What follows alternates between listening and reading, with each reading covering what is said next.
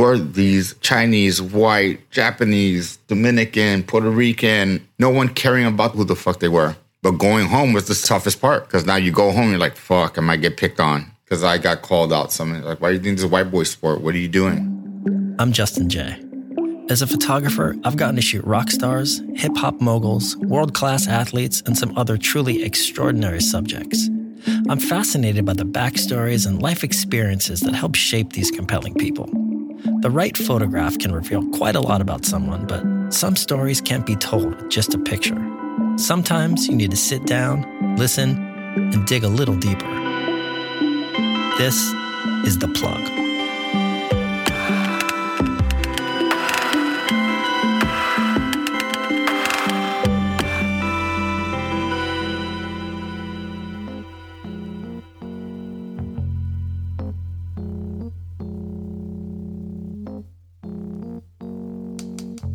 Joe Strummer once wrote that the future is unwritten. In the mid-1990s, Lower Manhattan was a fertile playground for a collective of skateboarding artists, musicians, actors, and charismatic misfits who were assembled to represent a burgeoning skate brand on Lafayette Street. It was impossible at the time to imagine that some of them would eventually help to define an entire era of New York City skate culture. In the moment, they were just an eccentric multicultural crew with a common enthusiasm for skateboarding, blunts, and carousing the streets of Lower Manhattan. Today's guest was the manager for the original Supreme store in New York City from 1996 to 2001. The store wasn't just a skate shop. From the moment you walked in, the austere interior design, sparse product display, loud music, the cast of characters smoking weed in the back room, and the attitude of the staff evoked a trademark mixture of mild intimidation and undeniable allure. Our guest and his team treated the store as if it was their own private clubhouse that also happened to be a profitable skate shop. Today, that clubhouse has grown into a global powerhouse brand worth hundreds of millions of dollars. But the market value and the growth of Supreme would not have been possible without the legacy of the creativity, talent, and raw flavor that the original team contributed to downtown culture. So what was it like being a skateboarder with an astoundingly diverse group of friends in one neighborhood, but then returning home at night to a community that simply didn't understand your passion for what they considered to be a white activity? We'll find out as we sit down for a chat with the editor of the recently released 10-year anniversary edition of his love letter to New York City skateboarding, Full Bleed. Today, editor, event organizer, ambassador, and New York City skateboarder, Mr. Alex Corporan. Alex Corporan, thanks for sitting down, man. Good to see you. Hey, thank you. I guess I want to just first off get right in it. I want to say congrats on the 10-year anniversary of Full Bleed. It's a really amazing document of skateboarding in New York City. And, I put out a photography book recently. And so I know what an amazing feat it is to promote and design and produce a photography book like that. So, congratulations. Thank you.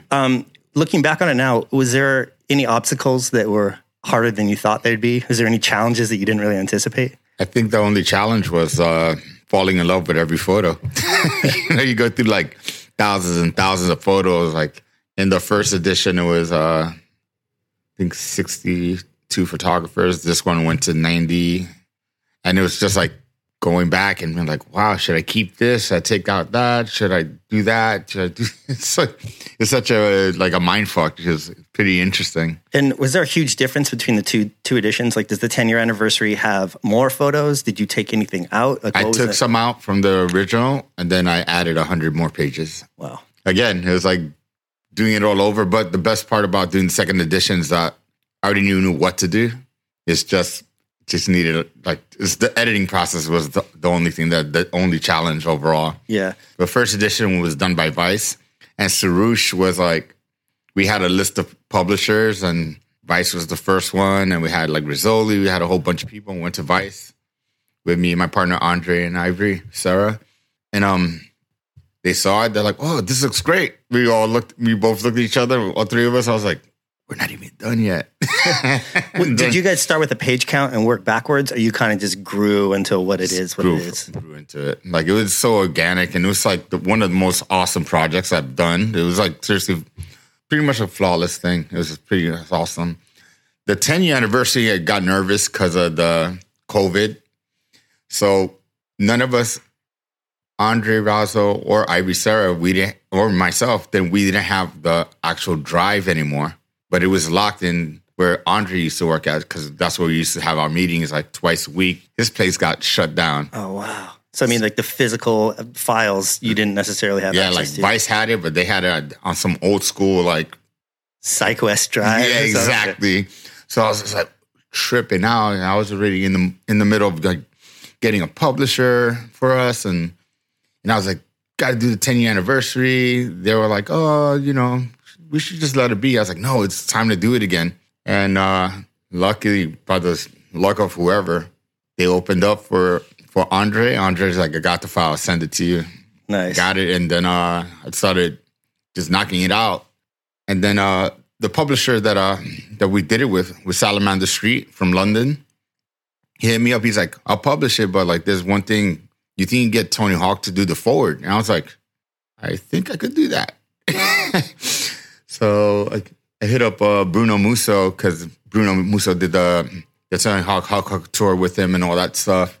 And I known Tony for a long time, but like, not in the way where I could be like, hey, what's up? So I was like, Bruno, hit up Tony. I need him to do a forward, talk about New York. And how did that come about? I mean, I'm curious. Obviously, Tony Hawk is, Tony Hawk. King. He's the king. Yeah. And I could see why, from a marketing standpoint, you'd want his name attached. Of course. But in terms of what he actually had to say, were you impressed with what he came up with, other than just him being him? It's like the first email was like, hey, what's up, Alex? Like, I don't really know what to say. I was like, just talk about your first experience here and like what New York means to you every time you come here. How do you feel? And once he put it together, it was like perfect. I was like, dude, there it is. I was like, you're a pro at this. Like, stop trying to lie. He was so good, and he's such a great man. And like, for somebody like Tony to be still the dude in skateboarding, and to have him in my book, to have him do the forward was like, yeah, man, this is amazing. Awesome. It was amazing. It's like, watching, like, my first board was a Tony Hawk. And then, like, I got to know him throughout the years later on, and then he does a forward with a book that I was doing. So everything was just awesome. And then my friend Dan helped me edit and do the rest of the book, the next 100 pages, and some of the stuff that we took in and out. I'm curious. It seems like it's almost regarded as a definitive document of skateboarding in that time. Maybe not necessarily by you guys, but kind of outward looking in. And once you define something that way, it takes on a whole new life. And I'm curious, especially moving forward with the second edition, was there any political decisions of people like giving you shade because they weren't included, or was there people that some people felt like were included but maybe not deserved to be? I mean, did you have to address any of that? There's like 3 or 4 photographers that were like, well, I'm not sure, because they still didn't realize how impactful I was going to do this book, because I'm passionate about skateboarding. That's my bloodline, 1,000%.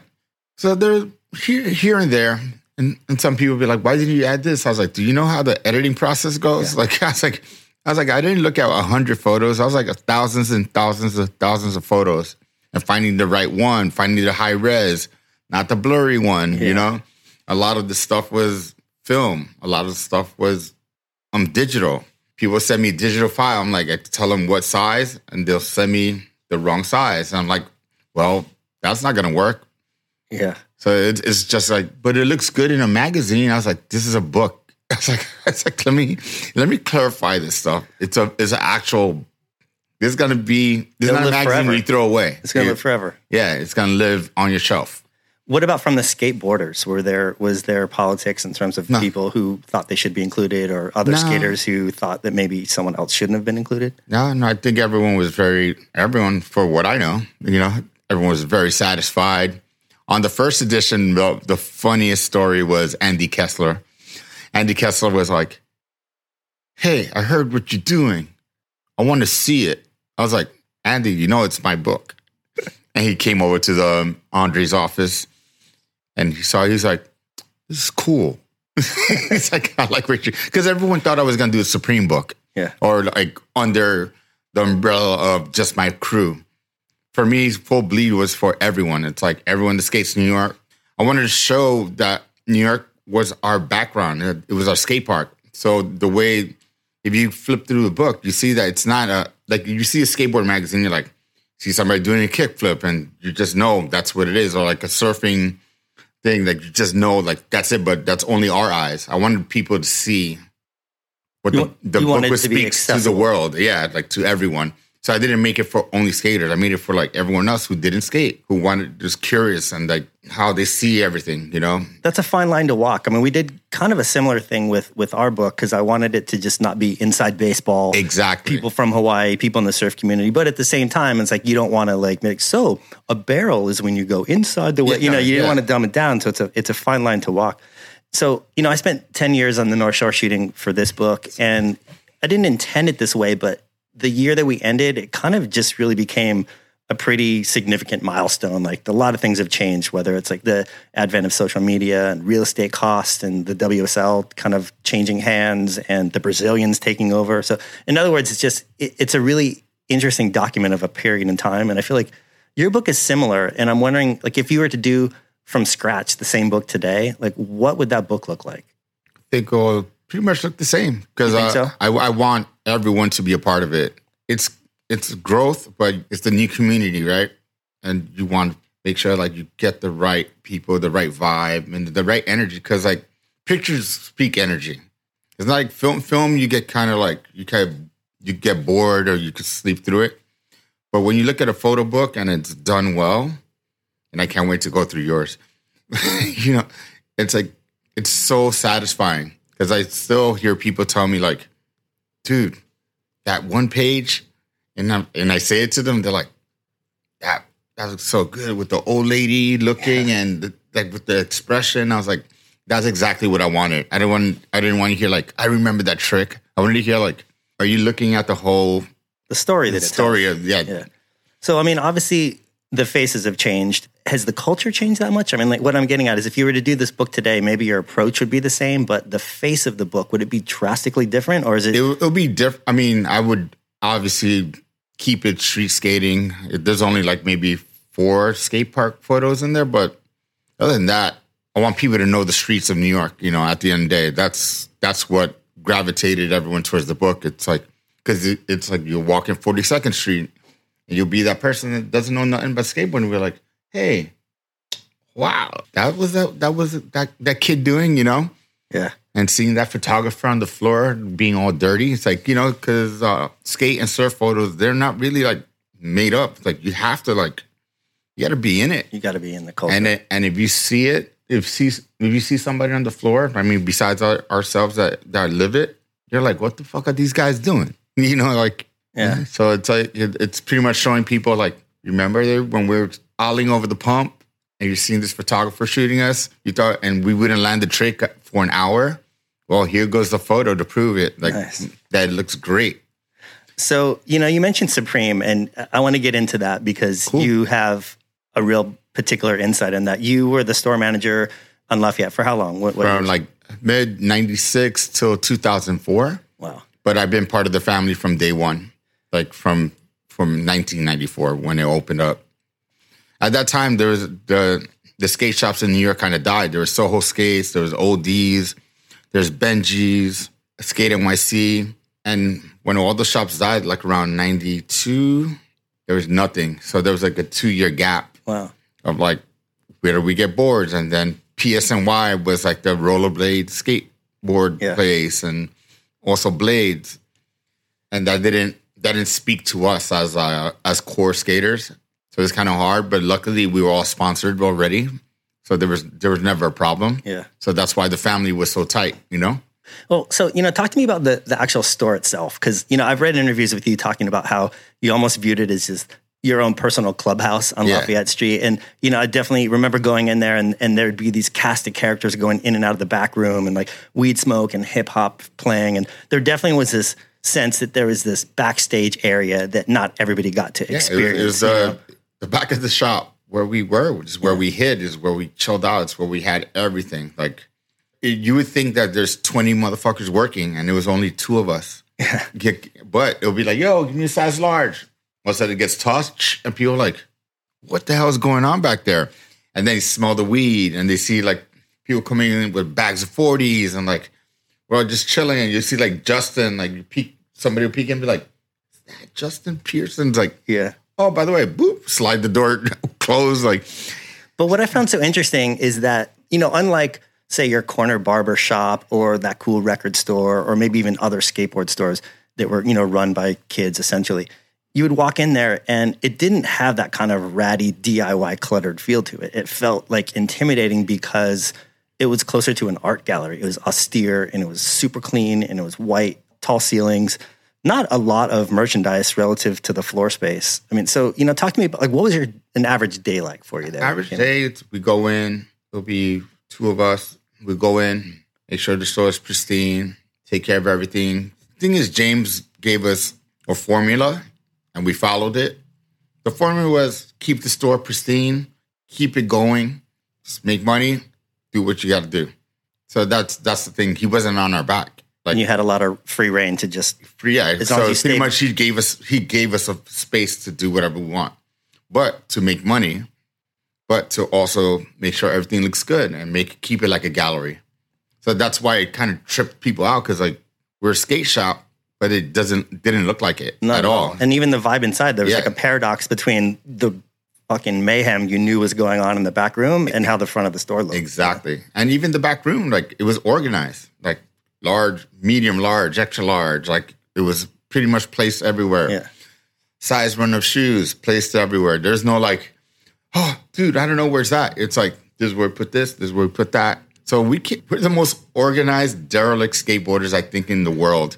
Because I think no one ran a skate shop ever like us until the cat laid out the bag how we did it. Yeah. But no, it was something out of this universe. Like, to this day, I still laugh, because I look at shops like when I used to ODs, it was just a mess. And we were just doing whatever. Which is what you would expect. Exactly. That's what was so interesting about Supreme. And that was the difference. And then it's like, again, you couldn't tell who worked there. You'll walk in and it'll be you and I that only work there, but we'll have 20 of our friends just roaming in and out the back, skating outside in the front, being in front of the store, sitting in the bench right by the window, and no one could figure us out. So that's what kept everyone confused. And it was a clean shop, and it was organized, and you couldn't touch the shirts. Yeah. You just had to ask, like, you want something, you come over here, don't touch it. Or see, it's hanging, that's where it's at. That's where you look at it there.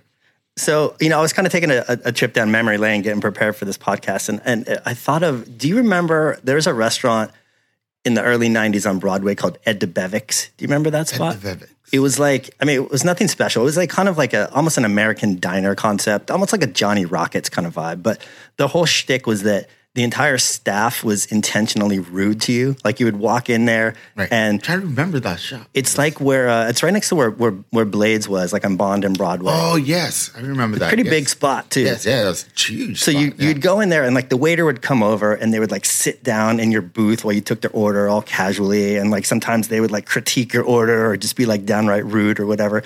But the people loved it, and they saw it as added value.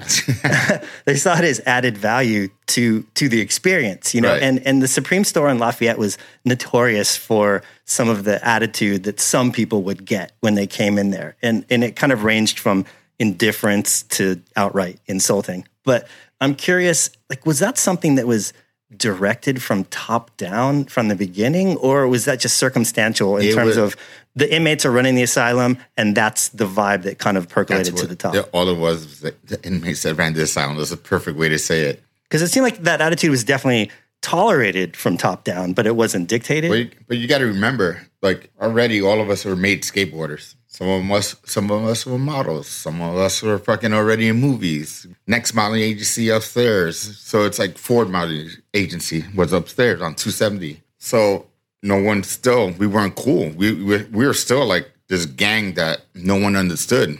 We're wearing this bar logo, and it's like, why are 20 motherfuckers wearing bar logo shirts? Like, and going to the clubs and hanging out and red carpet like treatment. Like, people just didn't know what was going on because we were so young and emerging, and no one understood it. Hip hop just started getting cool. Hardcore and punk, we were part of the family from day one. So you see this bunch of like wild people. Just creative, interesting downtown people.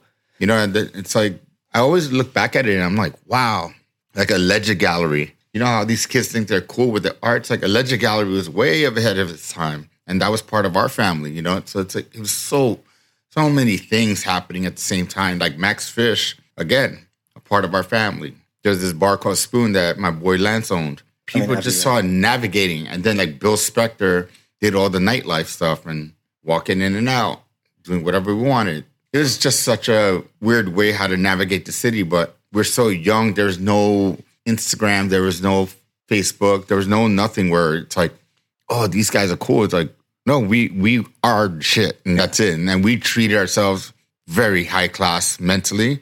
We were already skateboarding like at the top. And that's what it was. People like Peter BC, like fucking got the Calvin Klein ad with fucking Kate Moss. Yeah. You know, I'm over here getting like Captain Morgan ads. You know, so it's like there's so much energy and good shit happening. There's a documentary about Tower Records that's on Amazon. It's not the best documentary, but there's a great scene where they're talking about when they first signed the lease on the Broadway store and just talking about how unpopulated that whole neighborhood was. He said, like, when they signed, there was like feral dogs running down the street. I mean, same in Lafayette. Like, that was not like the Lafayette that people think of now, you know? Like, Lafayette was empty. All we had was Buffas, who, if you know Buffa, who owned the place. It was hilarious. It was like going into like a mafia diner. He'd be like, hey, what do you want, bub? And he called everyone bub. and his grandmother was also like super old. She must have been like 80 at the time, like running the register. And like his wife. It's like the way the whole Lafayette was ran was on some other level. Like it was strictly a movie. It was like, that's what it was. Yeah. You could definitely film a movie. Like if somebody had like a full-on camera on every angle, you'll just crack the hell up. So, I mean, getting back to the actual store itself, what was the cardinal sin? What's the worst thing that a customer could do when they walked in? And would they be treated more derisively by the staff if they were like entitled or cocky, or if they were just like a kook buying a skateboard with their mom? Like what rubbed you guys the worst? Oh, when they touched the t-shirts that were folded. And then the other one is like when they wanted us to grip their kid that's like maybe already like 14, 15, like, he gripped my board, and we're like, get out of here with that. It's like, go grip it yourself, figure it out. It's like, we don't work for you. It's like, you're a skateboarder. Again, it's just that attitude. It's like, we're already up here. We already hit that marker. So we were just like, what are you doing? Like, I mean, looking back on it now, are you surprised at what Supreme has grown into today, as opposed to this little skate shop on Lafayette Street that you used to hang out with your friends? I mean, in terms of it growing from that to this global brand that in a lot of ways is not really even involved in skateboarding. I'm totally not surprised. I knew it was happening before I left, and reason why I left, because I knew where the direction is already going, and I knew it was for the great, but it wasn't for me anymore. Yeah. Because I knew for me it was more, even though like the lifestyle and everything is fantastic and still is. I'm still the kind of the face of it, like when people interview me and stuff. But I think the growth was phenomenal, and I saw it coming. I knew it was going to get bigger and bigger and bigger. And I wasn't surprised, because all these other brands tried to emulate us, and they had no idea what their origin came from. All these already big fashion designers were like already about us. You know, of course, we had our Japanese family clientele that were the first ones that really put money into us. So it was just going to happen eventually. Why do you think that brand was able to accomplish what they did, as opposed to, like, there was a lot of other brands that kind of emerged around the same time that had, you know, pretty legit backing and that were cool, whether it's, you know, Fat Farm or Extra Large, 555 Soul, right down the block. Those guys aren't around anymore. What's the difference? Why was Supreme? The difference was that we were a bunch of kids together in our clubhouse, and that's...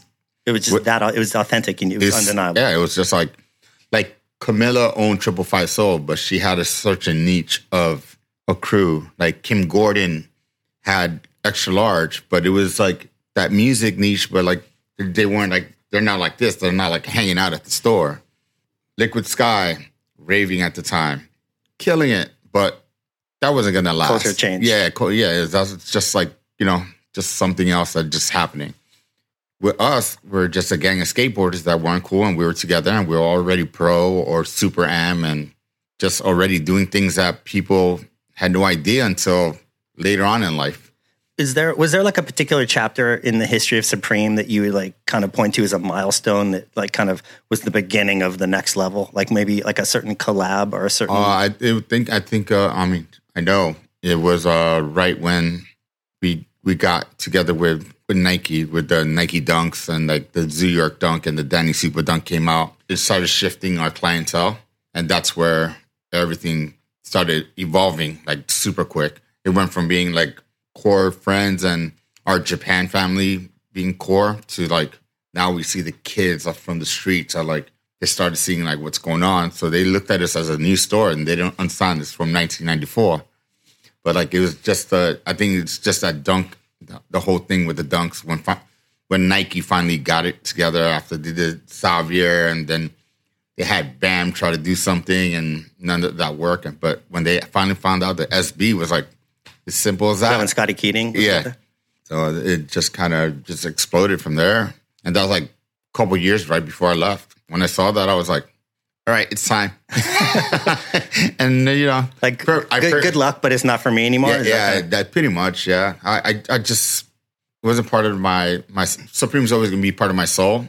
It's just I didn't have the heart of, like, dealing with that anymore. Yeah. You know, so it seems like, you know, it's really difficult for a brand to kind of cultivate this aura of exclusivity.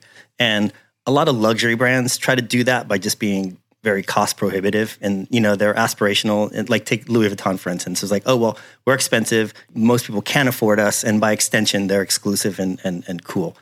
Supreme has a much different approach. And they handle that really with like limited supply in a lot of ways.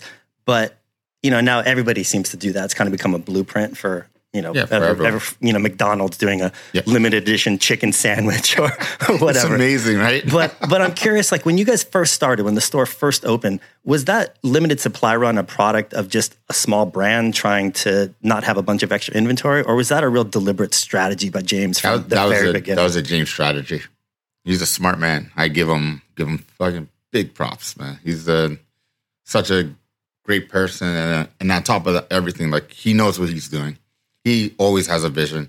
Even when he had Stussy, when he did Union to Supreme, it's like he's always had like his eye on the prize of what to do and how to keep things cool in his area and how to pick and choose the people that worked for him. That was something that his strategy is very awesome. So, I mean, if you were to distill his strategy and his real like core skill sets, it's like marketing and being able to assemble a team, whether it's you or the actual skate team, and kind of build a brand off of that. Yeah, I mean, because he also listens to people. He listens to like the people that he has on the crew. So that's something that's very important. And I'm curious, like, if you have product that's so valuable on the secondary market, and there's a finite amount of them, how does the store address the people that work there, like actually manipulating or holding back product and deciding who gets to actually buy the stuff? Like, how does that work? Because I mean, you have like a say whatever, for example, a T-shirt that's $60 if you can get it, and it'll eventually be worth $600 on the secondary market. Like, how do they address staff just wanting to hoard stuff and not make it actually available to the public? It's such a beast now. You can't even hold on. It's like, it's going to happen. Yeah. You know, it's one of those things. Like even in the LA store, like I see people outside, they go in, they buy something, and they're already selling it the minute they walk out the door. Or they sold it by the time they get to the register to pay for the shirt. Wow. Which is pretty wild looking at that now compared to what it was back then. I was like, okay. Like, I mean, can you think of another brand that's even a close parallel to that? Nope, not at all. It's amazing. There's no brand that's even close to it, because once again, Supreme came with such a raw energy and raw power that it makes people want it. I mean, you know, we gave that need to. It's like heroin to people. You know, like now people are like, they didn't even understand why they're wearing it. They just know that it's good, and they see like the coolest people behind it, the coolest artists. Now it's like the hip hop artists or the rock and roll, like, and they see all these things happening. They're like, wait, but how did this happen? But majority of people don't know it happened ages ago. It's just the family just got bigger and bigger. Yeah. Internally.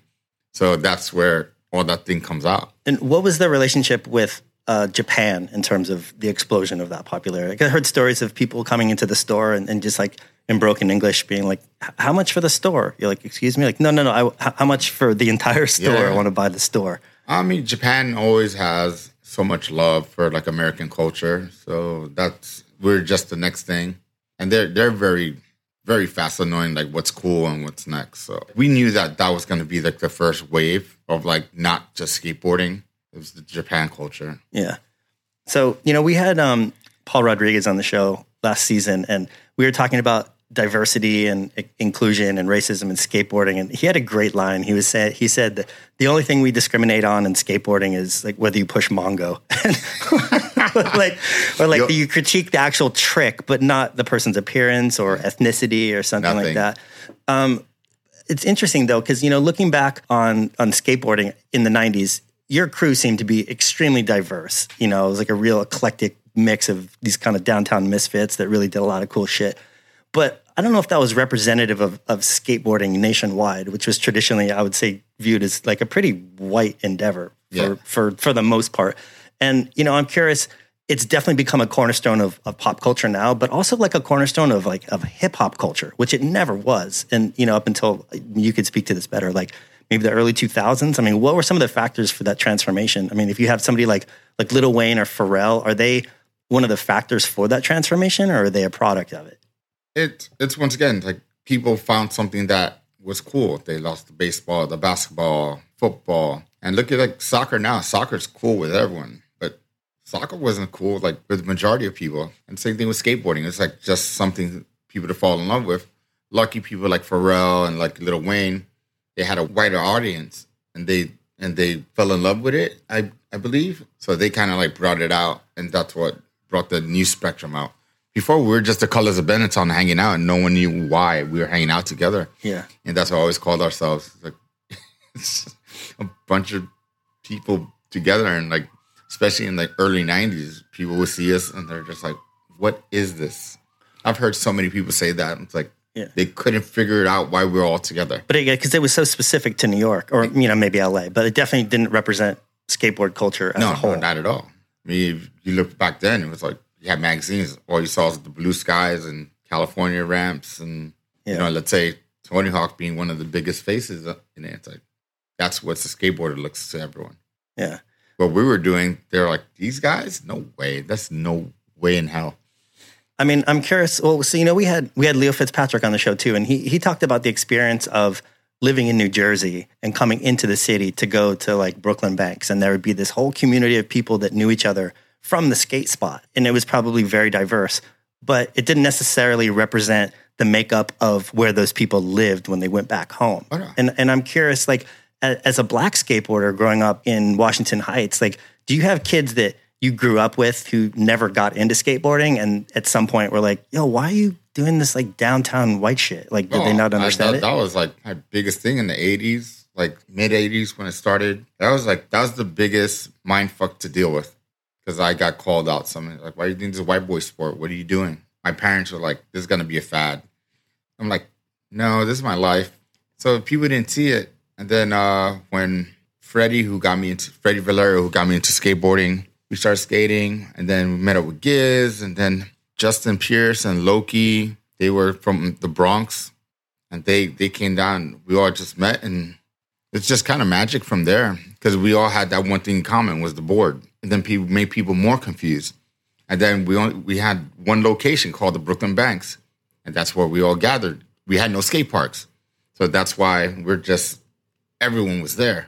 And when you see stuff like that, it's almost that can't almost be repeated because, it was so innocent. There's nothing in the world, anything of the sort. Like, who are these Chinese, white, Japanese, Dominican, Puerto Rican? No one caring about the world who the fuck they were. But going home was the toughest part. Because now you go home, you're like, fuck, I might get picked on. Yeah.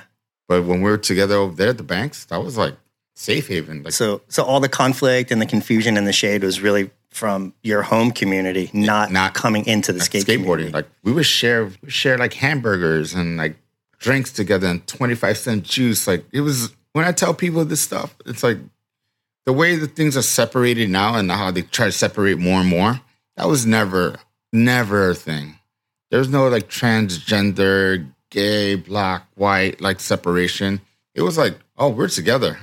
We're doing this. And you looked at each other and be like, this is it, right? Yeah. And you just knew. And that's why the family of skateboarders, especially back then, was so tight and why everyone just didn't understand. Other people, like people in neighborhoods, like you come up from poor neighborhood or rich or middle class, and it didn't matter where you were from back then. That wasn't even a question. That wasn't even talked about. Wow. It was like, oh, we're hanging out all day, all night. And that's it. Wow. So I think, the last time I saw you, I ran into a good buddy of mine, Liam. Got to give him a shout out. Love Liam. Love. He's a crowd pleaser. Everyone Yes, loves him. He is. He had an amazing opening at the Burton shop. And, you and I got to chat. That's how we set this up. You had really amazing things to say about Jake Burton. Talk to me about what he meant to you. Jake meant the world to me. And thanks to Pookie and Bruno Musso. Bruno Musso, because he worked for Burton. And since Bruno Musso was one of the originators of Shut Skateboards, he took that and brought the kids in. Because Bruno Musso was one of the originals of Shut. And even the team that Bruno brought with Shut was like Coco Santiago, Sheffy, Billy Wallman, Mike Kepper. He brought this beautiful mixed crowd again. And he did the same thing for Burton. And like that's how that kind of like Bruno changed it. And then Pookie got hired and Jake was a part of the family right from then and there. And Jake never hiccuped with us. Like he's always been like such a beautiful man. And like, he was just like, you guys are the shit, and like, he would not hesitate to call us the minute like he got into town and hang out and go to dinners and just chat it up and have a good time, and it wasn't being like, so what should we do for Burton? It was like, we're hanging out. Yeah. That's what I love about Jake. Like he never treated us like, all right, you guys are part of the family, but like, what's going on? It was like, no, we're hanging out. It's like, well, Alex, you like drinking vodka? I got a bottle of vodka downstairs for you at the store. It's like, it was very like, he was like dad. Yeah. It's funny you said that because I know I've talked extensively with Benji Weatherly about how much Jake meant to him. And he literally viewed him as like a father figure, totally. which is interesting too, because I mean, if you look at Burton, they had analog for a while, probably longer than they would have if Benji wasn't involved. Big time. And, they sold Channel Islands recently, but for the most part, they didn't really have that big of a hand in surfing or skating. But it seems like both you and Benji were almost handpicked to be a part of the family, a part of the brand.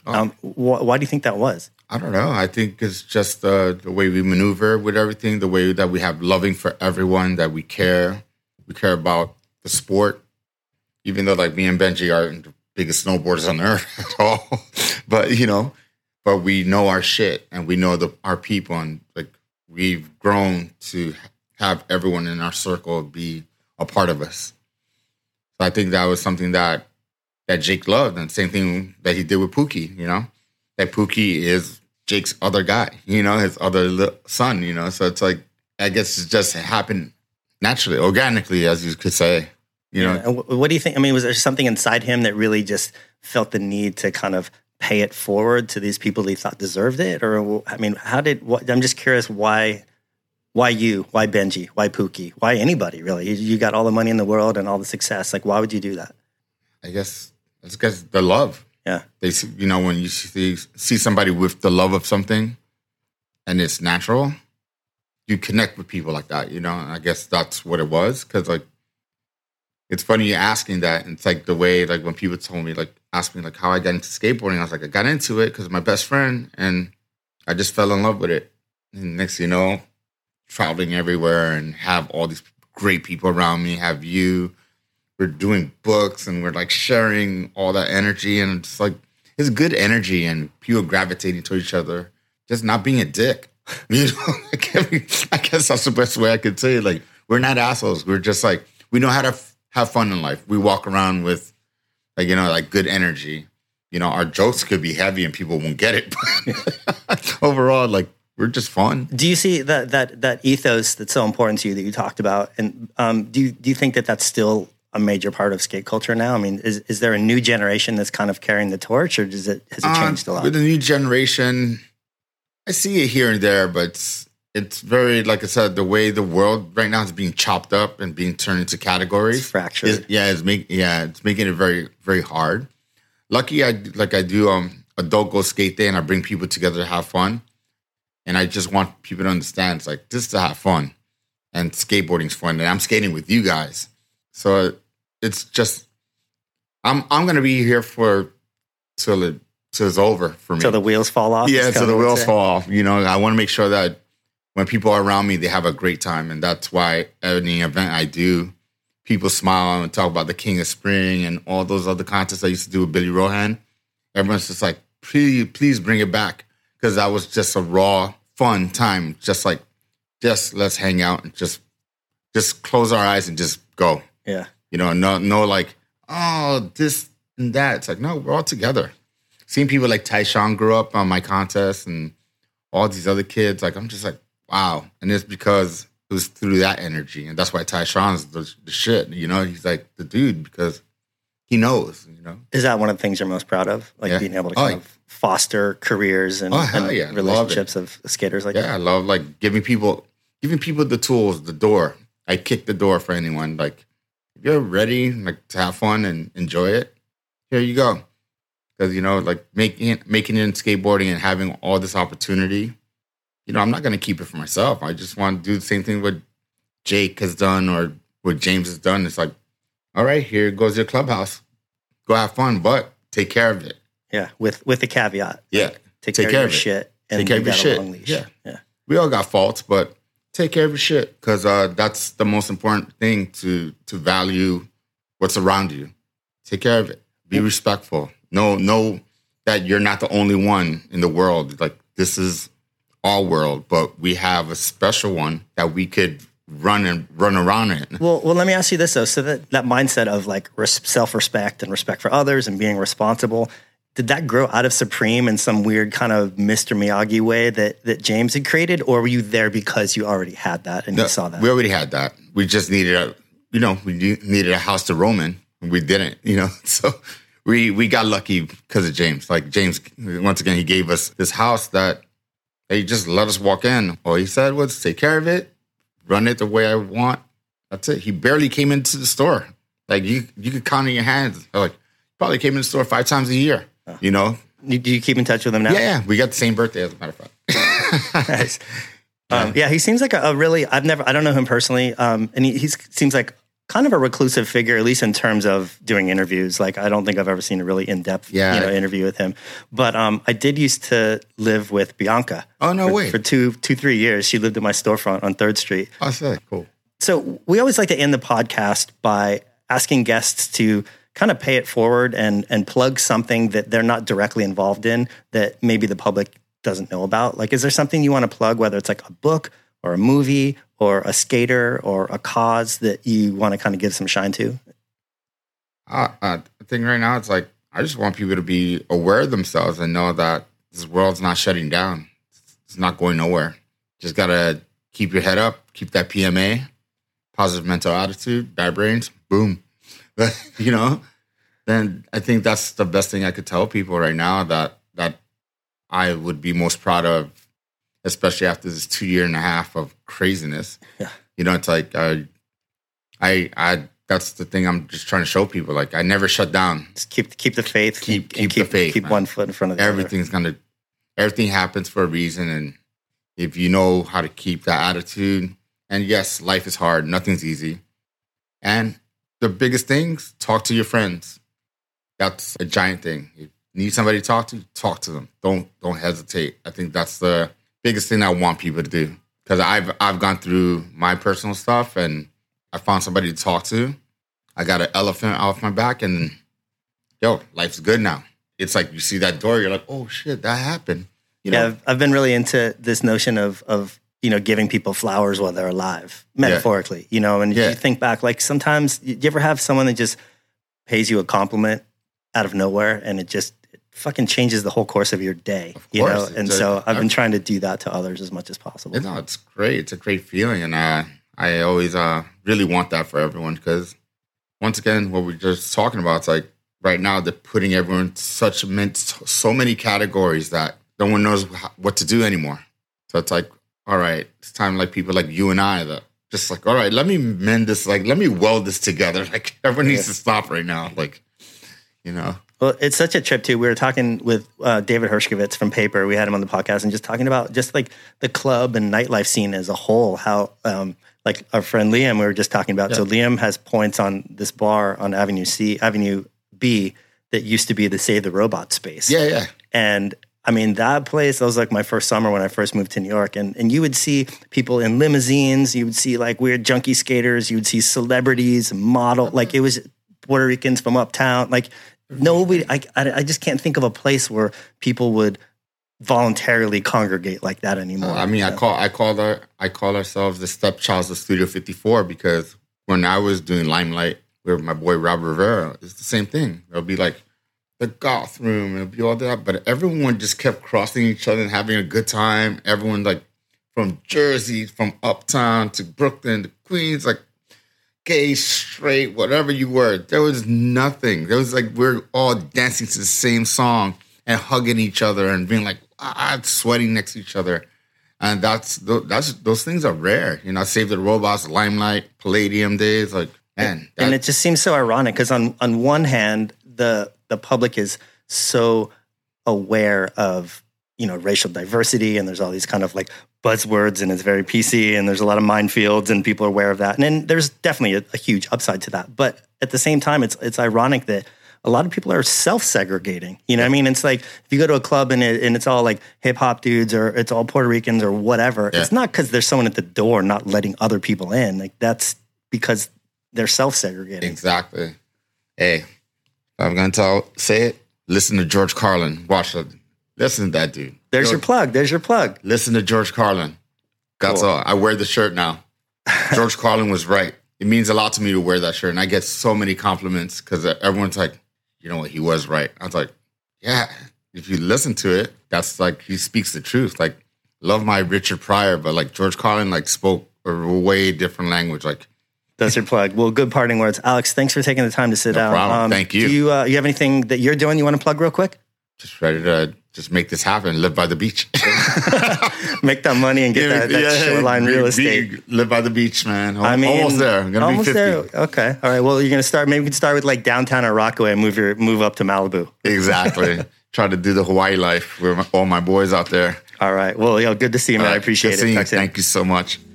That was great, man. Thank you. Thank you. That was awesome. Thanks for listening, and a huge thanks to today's guest for dropping in. If you enjoyed this episode, do us a favor and take a minute to rate, review, follow, or subscribe. This episode of The Plug was executive produced by Peter Buckingham with original theme music by Andrew Van Weingarten and Dan Drohan. Logo design and branding by Italic at www.italic-studio.com. Sound design by Brad Worrell at Soundwag, and you can check out my photography at justinj.com. Thanks again, and be sure to tune in for future conversations. And don't forget to post your job for free at linkedin.com/surf. That's linkedin.com/surf to post your job for free. Terms and conditions apply.